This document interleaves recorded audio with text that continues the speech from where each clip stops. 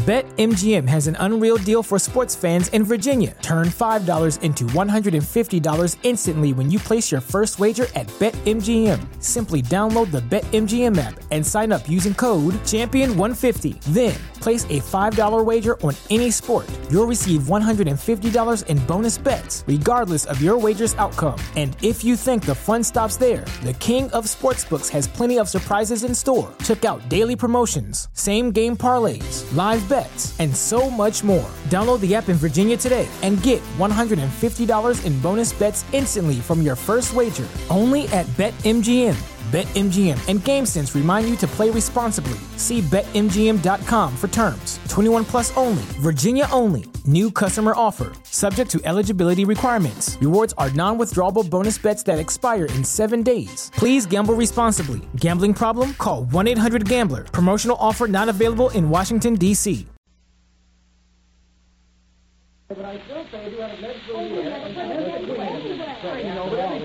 Pardon me. I beg your pardon. I hate to interrupt this conversation, but it's almost time for the Calling All Cars program on the radio, and that's one program I never miss. Do you folks mind if I tune it in? No, by all means. We'd like to listen, too. We often hear it at home. Let's see. What company sponsors that Calling All Cars program? The Rio Grande Oil Company. Oh, yes, Rio Grande. I never can remember. Well, you're a fine one. Here, Rio Grande spends thousands of dollars to entertain you, and you don't even know that they sponsor Calling All Cars. Well, if you like their program, at least you ought to buy Rio Grande gasoline. Listen, Harry, I buy the cheapest gasoline I can get. That's good enough for me. That's what I used to think, Ed. But when I heard that so many cities were specifying Rio Grande cracked gasoline for police cars and fire trucks and emergency engines, I decided that I might as well enjoy some of that police car performance in my old bus. Well, I found out that while Rio Grande cracked gasoline with tetraethyl doesn't cost any more than any other quality gasoline, it does cost about 2 cents more than the cheapest gasoline. So I decided to keep a record and see if Rio Grande would really give me better mileage, and, well, I found that it did.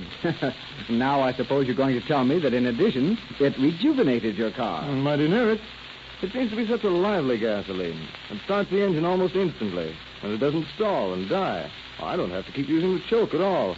And since I've been using Rio Grande cracked gasoline, my car seems so much peppier. It's faster. I go over lots of hills and high now, and why, even on that steep Olive Street hill, I can breeze over in second gear. I used to be afraid I couldn't make it in low. Hold it, Harry. Here comes the program.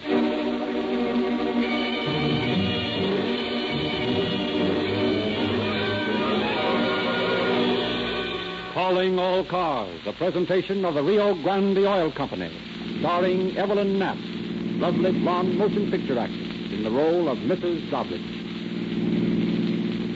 Los Angeles Police calling all cars. Attention all cars. Broadcast 52 regarding a murder. The unidentified body of a murdered man found under a bridge on Angeles Mesa Drive. The victim's cufflinks bore the initials MFD. Follow up on this, boys. That's all. Rose and closer.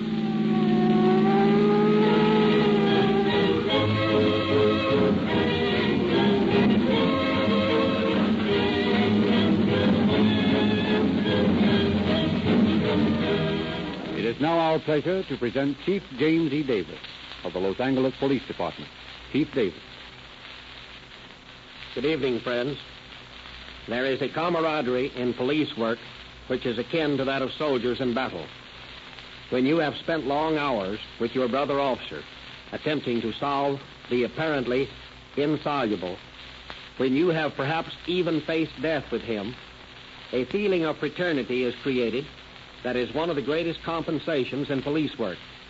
And this camaraderie is not listed to the members of any single force, but often extends to officers of other cities.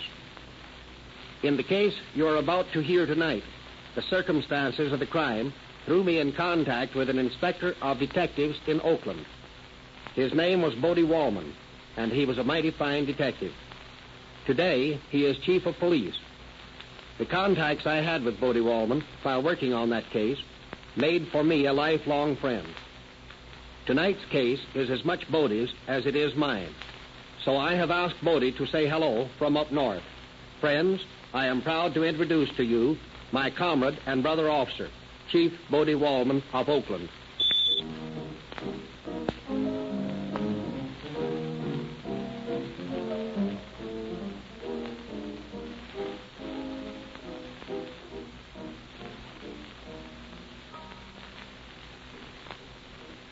Hello, Jim, and thanks for the send-off. Good evening, friends of the West. I feel honored to appear on Calling All Cars and to contribute my part to this program, which I feel is such a definite factor in educating the public to a keener appreciation of its friend, the policeman. Our work never ends. We are figuratively and very often actually on duty 24 hours a day. If the vigilance of your policeman relaxes, if he is suddenly stopped performing his multiplex duties, the result would be chaos, a picture too horrible to dwell upon. But your policeman will not let you down. The type of a man who guards the peace of your communities is called to a high purpose. He is proud of the responsibility you place upon him. He is worthy of your trust. I will not say anything regarding the case you are about to hear dramatized, excepting that it was a pleasure to work on it with Jim Davis. And now, there is a company of splendid actors awaiting to tell you our story. On with the show.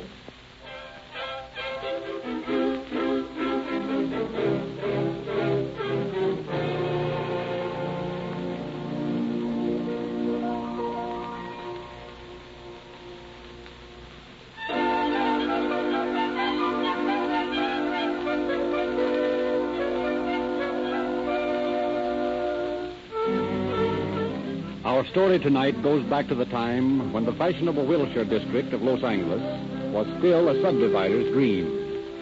And the proud streets and broad boulevards that are today lined with smart shops and beautiful mansions were a desolate waste of empty lots, intersected by unused streets, studded by lonely, albeit ornate lampposts. One bright October morning, a street sweeper, pursuing his relatively easy task, shoves broom and cart toward a real estate office near the corner of Bronson and Country Club Drive. St. Louis woman with a diamond ring, pull that gal around by the apron. Well, good morning, Hubert. Good morning, Miss Parker, ma'am. And how are things with you? Well, you know, Miss Parker, I don't like this job much. I think I'm going to get me a new one. Places is too far between out here. This here job gives me... Oh, Miss Parker, for the love of heaven, look here. What is it, Hubert? Do you see the same thing I think I see down there in the gutter? A hat with a bullet hole in it. And a blood-stained floor mat from an automobile. Yes, ma'am. That's just what I thought it was. Don't leave me here, Miss Parker. Oh, where y'all going? I'm going to call the police.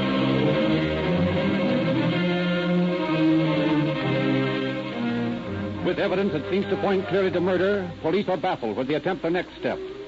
The grisly hat and floor mat offer no clues save the initials NFD in the hat band. No one with those initials has recently been reported missing. No dead body is found. As the days go by, the evidence becomes more and more of a mystery. Then 2 weeks later, a couple of truck drivers are eating their lunch in the shade under a bridge on Angeles Mesa Drive. Well, now, let's have some of the old lady's sandwiches. Now, what do we got here? Yeah, we got ham and roast beef. What do you want? I'll take roast beef. Yeah. Like those you had last week. Yeah. Hey, Charlie, there's a guy lying over there. Where? Oh, yeah. Oh, some old drunk sleeping it off, probably. Hey, here's a stick. Let's bang the soles of his feet with it and act like we are cops. Yeah, okay. Go ahead, smack him. Hey, you snap out of it. Ed! Huh? He ain't drunk. He's dead.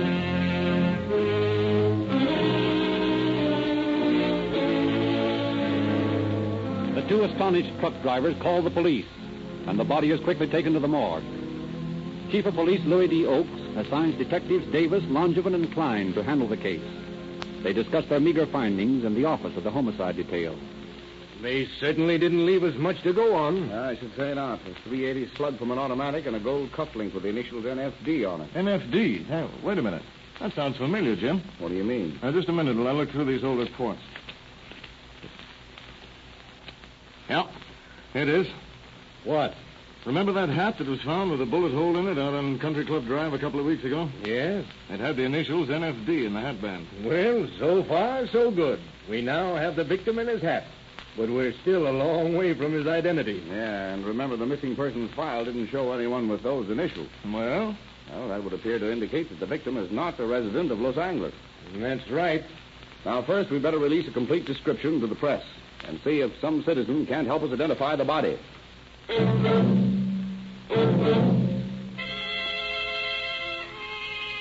This suggestion of Detective Davis is quickly acted upon. The following morning, papers carry the description and request for identification to every part of the state. Shortly after Inspector Detective Wallman of Oakland arrives at his office, a very excited young woman enters. Oh, Inspector, I just read in the paper. I need your help. My husband... Now, just a minute, ma'am. One thing at a time. What did you read in the papers? Oh, this piece. Oh, about that body found in Los Angeles, yes? I can't tell you. You can't tell me what, ma'am? Oh, come on. You came here to tell me something. What is it? I'm afraid. Oh, I'm afraid it's my husband. Your husband? Well, what makes you think so? Oh, it says here in the paper that they found initials on a gold cufflink. Yes, the initials were NSD. Those are his initials. What is his name?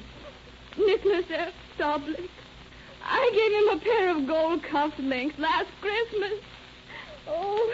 Now, please, Mrs. Doblik. Oh. You must control yourself. Oh, yes. I'll try. Now then, how long has your husband been missing? Well, he left home over 2 weeks ago. When exactly? October 17th, I think it was. Did he say where he was going? Yes, he was going to a meeting in Portland. And you've not heard from him since? No. Only a postcard from him from San Jose the day he left. Did your husband have any money on him when he left? He always carries a lot of money. I think he had $500 or $600. Anything else of value? Yes. A 4-carat diamond ring. 4 carats, eh? The body found in Los Angeles had no money or jewelry on it save the one cufflink. Then they've robbed Nick. Oh, they've stolen his diamond ring as well as murdered it. Now, Mrs. Doblik. Did he have any enemies? No. None that I knew of. Or was there anyone who knew his habits who might have done this? I can't think of... Oh, well, there was Jim Allen. Jim Allen? Who's he? He was a friend of Nick's. He lived with us for a while. Well, have you any reason to suspect him of the murder of your husband? That is, if this victim is your husband. Well, no, not exactly, but... Now, please, Mrs. Davlich, you don't hold anything back on me. Well, once while he was living with us, I had a little fight with Nick. And Jim told me I ought to get Nick's diamond and walk out on him. Yes? He offered to slug Nick and get the diamond from him. And what did you say to that? I refused, of course. I told Jim he'd better get out. Now, Mrs. Davlich, if your husband was on his way to Portland, what makes you think he should be found murdered in Los Angeles? I don't know, but I'm sure that it's Nick. Will you be willing to go to Los Angeles and try to identify the body? Yes, of course. Oh, very well. I'll arrange that. And you'd better start looking for Jim Allen. Find him and you'll find Nick's diamond ring. And when you do, you'll have Nick's murderer.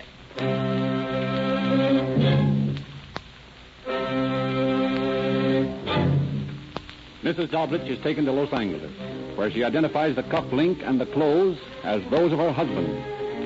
A few days later. Operator, get me to the police station, and hurry it up, please. Police Department.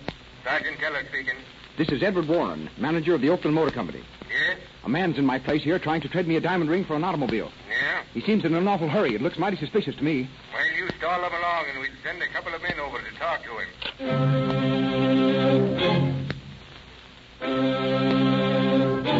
The suspicious salesman stalls the buyer with details of contracts and bills of sale until Oakland police arrive. They escort the protesting suspect to headquarters, where Inspector Wallman questions him. What's your name? James Allen. And where do you live? With my wife on Mariposa Street. Well, look here, I'd like to know the reason for this outrage. I haven't done anything. No one's accusing you of doing anything. We just want to ask you a few questions. You must admit it's a little unusual for a man to attempt to buy an automobile with a diamond ring. Now, where'd you get that diamond? A friend of mine gave it to me as security for some dough I lent him in a poker game in Emeryville. Have you ever been in Los Angeles? Yeah, a couple of times. Were you in Los Angeles a couple of weeks ago? No. Do you know Nicholas Doblik? No. Your name's James Allen, isn't it? That's right. Well, Mrs. Dablitch says that one James Allen is a good friend of her husband. Well, maybe so. There are more than one James Allen in the world. Well, Mrs. Dablitch's description of her husband's diamond ring fits this ring here. Well, there are lots of identical diamond rings, too. Yes, but isn't it a coincidence that another James Allen would have another diamond ring identical to the one worn by Nicholas Dablitch when he was murdered in Los Angeles? Say, I don't know what this is all about, but you can't pin a rap on me for murdering a man I never heard of. Allen, your story doesn't sound right to me. I'm going to hold you on suspicion. Personally, I have a very strong hunch that you murdered your friend, Nicholas Dablitch.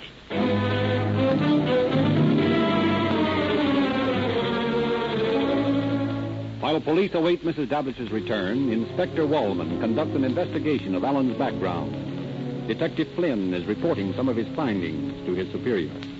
Well, Bodie, I got some more dope on that guy. Yeah, what'd you find? I've been talking to Mrs. Allen. I found out several interesting things.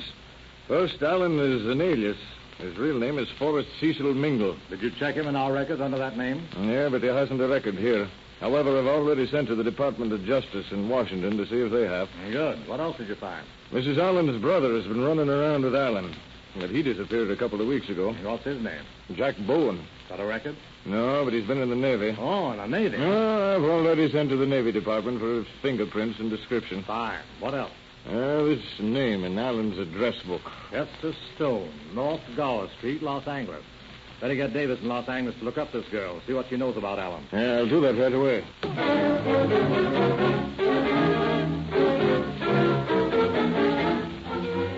A few hours later, Davis interviews Hester Stone, and by the time he returns to headquarters, Washington has replied to Flynn's queries, and the case against Allen is mounting. Well, Jim, how'd you come out with the Stone girl? Fine. She knows Allen, and she was out riding with him on the afternoon of October 17th. Good. That places him in Los Angeles around the time of the murder.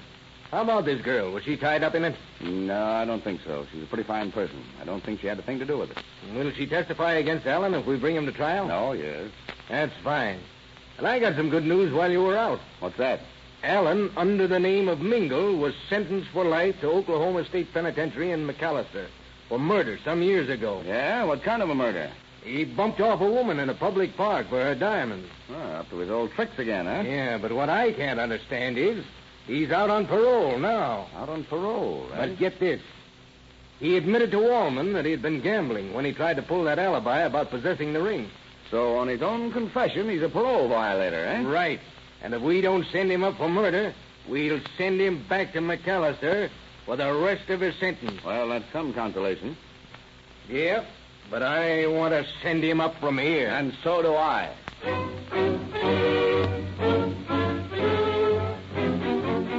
Detective Langevin goes to Oakland and brings Allen back with him. In the detective bureau, Allen faces the Los Angeles officers. You guys are getting yourself in an awful jam. When I get out of here, I'm going to sue you and Bodie Wallman for false arrest. You'll pay for Now, this. quiet down, Allen. You can't bellow your way out of this. We know you came down to Los Angeles on the 17th of October. I did not. That's a lie. You can't prove it. Can't we? Langevin, bring that young lady in, will you? Right. Come in, Miss Stone. Do you recognize this man? Yes. That's Jim Allen. Now, will you tell us when you last saw him? It was on the 17th of October. He called for me in an automobile, and we took a ride. He brought me back home at about 5 o'clock in the afternoon. Thank you. That's all, Miss Stone. Well, that places you in Los Angeles the day Nicholas Dablitch was murdered. Yeah? How much you paying her to make that statement? You're telling the truth. She's lying. I never saw her before. Why don't you save us a lot of time and tell us exactly how you murdered Nicholas Dablitch? I never murdered him or anyone else. How about that woman you murdered in Oklahoma for her diamonds? I don't know what you're talking about. You deny murdering Nicholas Dablitch? Yes. Bring in that other witness. Now, Mr. Moore, do you recognize this man? Yes, he rented a Maxwell touring car from me on October 17th. Was the car returned in the same condition as it was rented? No, the floor mat was missing from the rear. Yeah.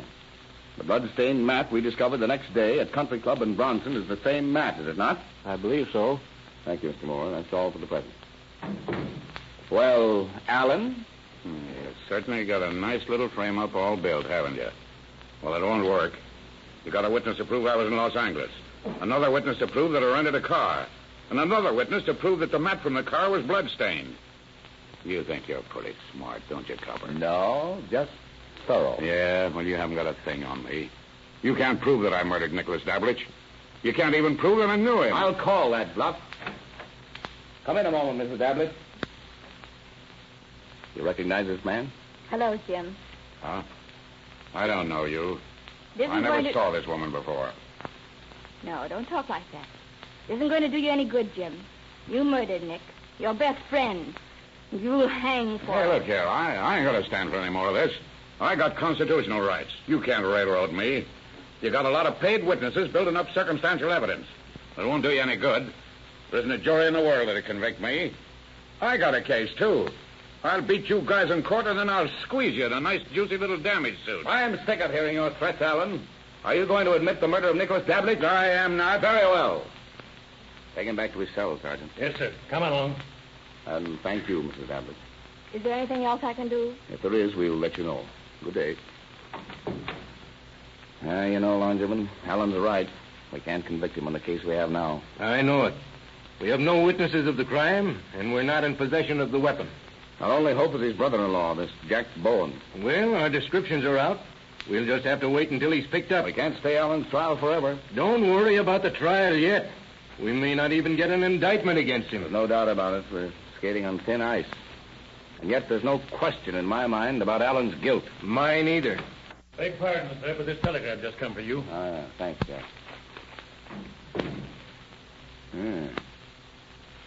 Well, Longeman, our troubles are over. Yeah? Who's that from? From the chief of police of Indianapolis. He just picked up Bowen there as a bag, and he's holding him for us.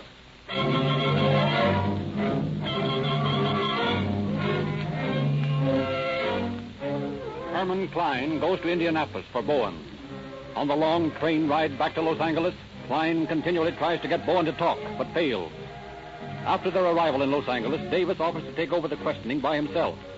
Hour after hour, throughout an afternoon and evening, all that night, he pounds questions at the taciturn Bowen. Both men are haggard, worn.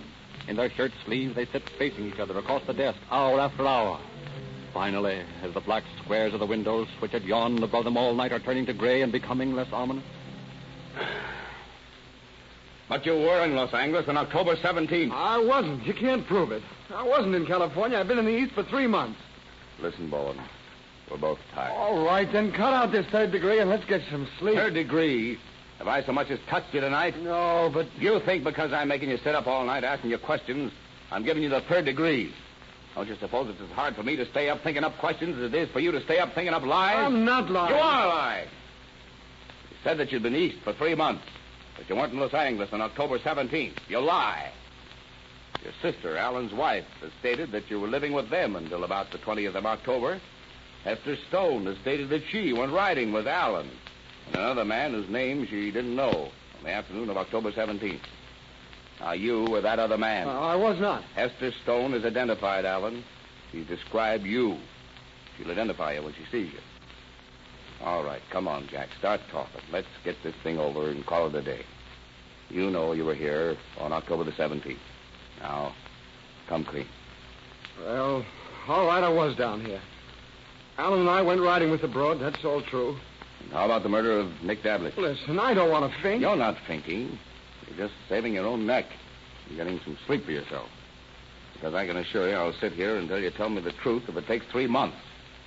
Maybe if you talk and talk straight, it'll help you. Well, gee, All right, come on, spill it. We know that you took Hester Stone on a ride that afternoon. You left her about 5 o'clock. Now, we know from the investigation of Inspector Wallman in Oakland that Nick Dablich took the train for Los Angeles from San Jose early on the morning of the 17th. He arrived in Los Angeles at 8:10 that night. Now, you and Alan met him at the train, didn't you? Yes. Well, then what'd you do? Well, Alan told Dablich that he had a swell dame he wanted him to meet. Dablich was all ready for a party, so we started out from the station. We drove for a long time till we got way out on Angeles Mesa Road. Yeah? Well, Dablich was suspicious, and he wanted to know what was the big idea, if this dame lived in San Diego or what. Yeah? And then, just about that time, Alan said, "All right, Nick, give me that diamond." He made a grab for the rock. Dablich started to fight, and Alan whipped out the rod and let him have it. Where's that gun now? Hidden behind a shelf in Alan's garage in Oakland. All right, what happened after you shot Dablich? I didn't shoot him. Alan did. All right. What happened? Well, and Alan stuffed Dablich into the car, and we drove out onto a bridge, and we dumped him over.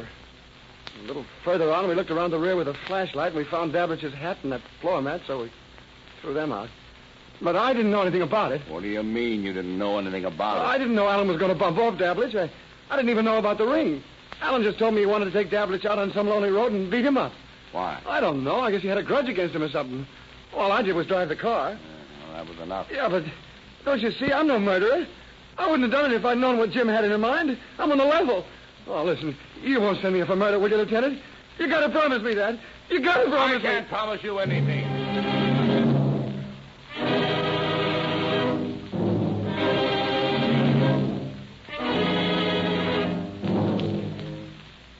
On the basis of Bowen's confession, we had a splendid case against Allen. Both men pled not guilty and were brought to trial before Judge Fricke. At that time, the judge said he had never seen a better prepared case. This was due to a great extent to the excellent investigation of my friend, Bodie Wallman, now Chief of Police of Oakland. The jury was out 31 hours and then failed to reach an agreement because one of the jurors claimed that Allen was a member of his lodge and therefore could not be guilty. On the second trial, Allen pled guilty but claimed insanity, while Bowen pled guilty to perjury of his confession in the former trial. The court found Allen sane and sentenced him to San Quentin for the rest of his natural life, which ended when death came for him in 1929. The man we have called Bowen was sentenced to from 1 to 14 years on a charge of perjury and was paroled after 4 years.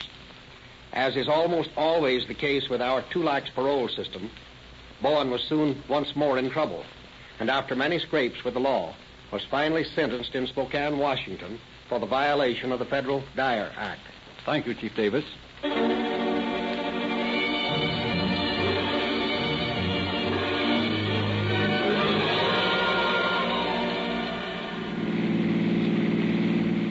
Los Angeles Police calling all cars, attention all cars, cancellation broadcast 52 regarding a murder. Suspects in this case are now in custody. That's all. Rosenquist. Well, you can turn off the radio, Harry. That's all I want to hear.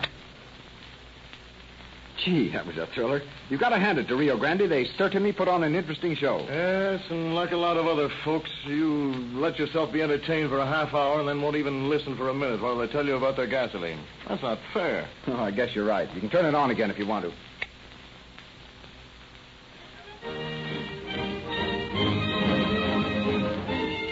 Police cars need greater speed and greater power than ordinary automobiles. That's why so many cities in California and Arizona have made competitive tests and selected Rio Grande cracked gasoline for their police cars, fire trucks, ambulances, motorcycles, and other emergency engines. Why should you be satisfied with anything less than police car performance in your own car? You can get Rio Grande cracked gasoline with tetraethyl, the same gasoline that police cars use, at the independent Rio Grande service station near you. It costs no more.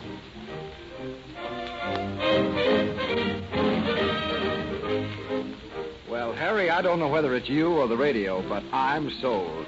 I'll drive into a Rio Grande service station on my way home tonight, and I'll fill up with that cracked gasoline. Good boy, Ed. That's the way to show Rio Grande that you like their program. And be sure to tell the dealer that you're buying Rio Grande gasoline because you like the Calling All Cars radio program.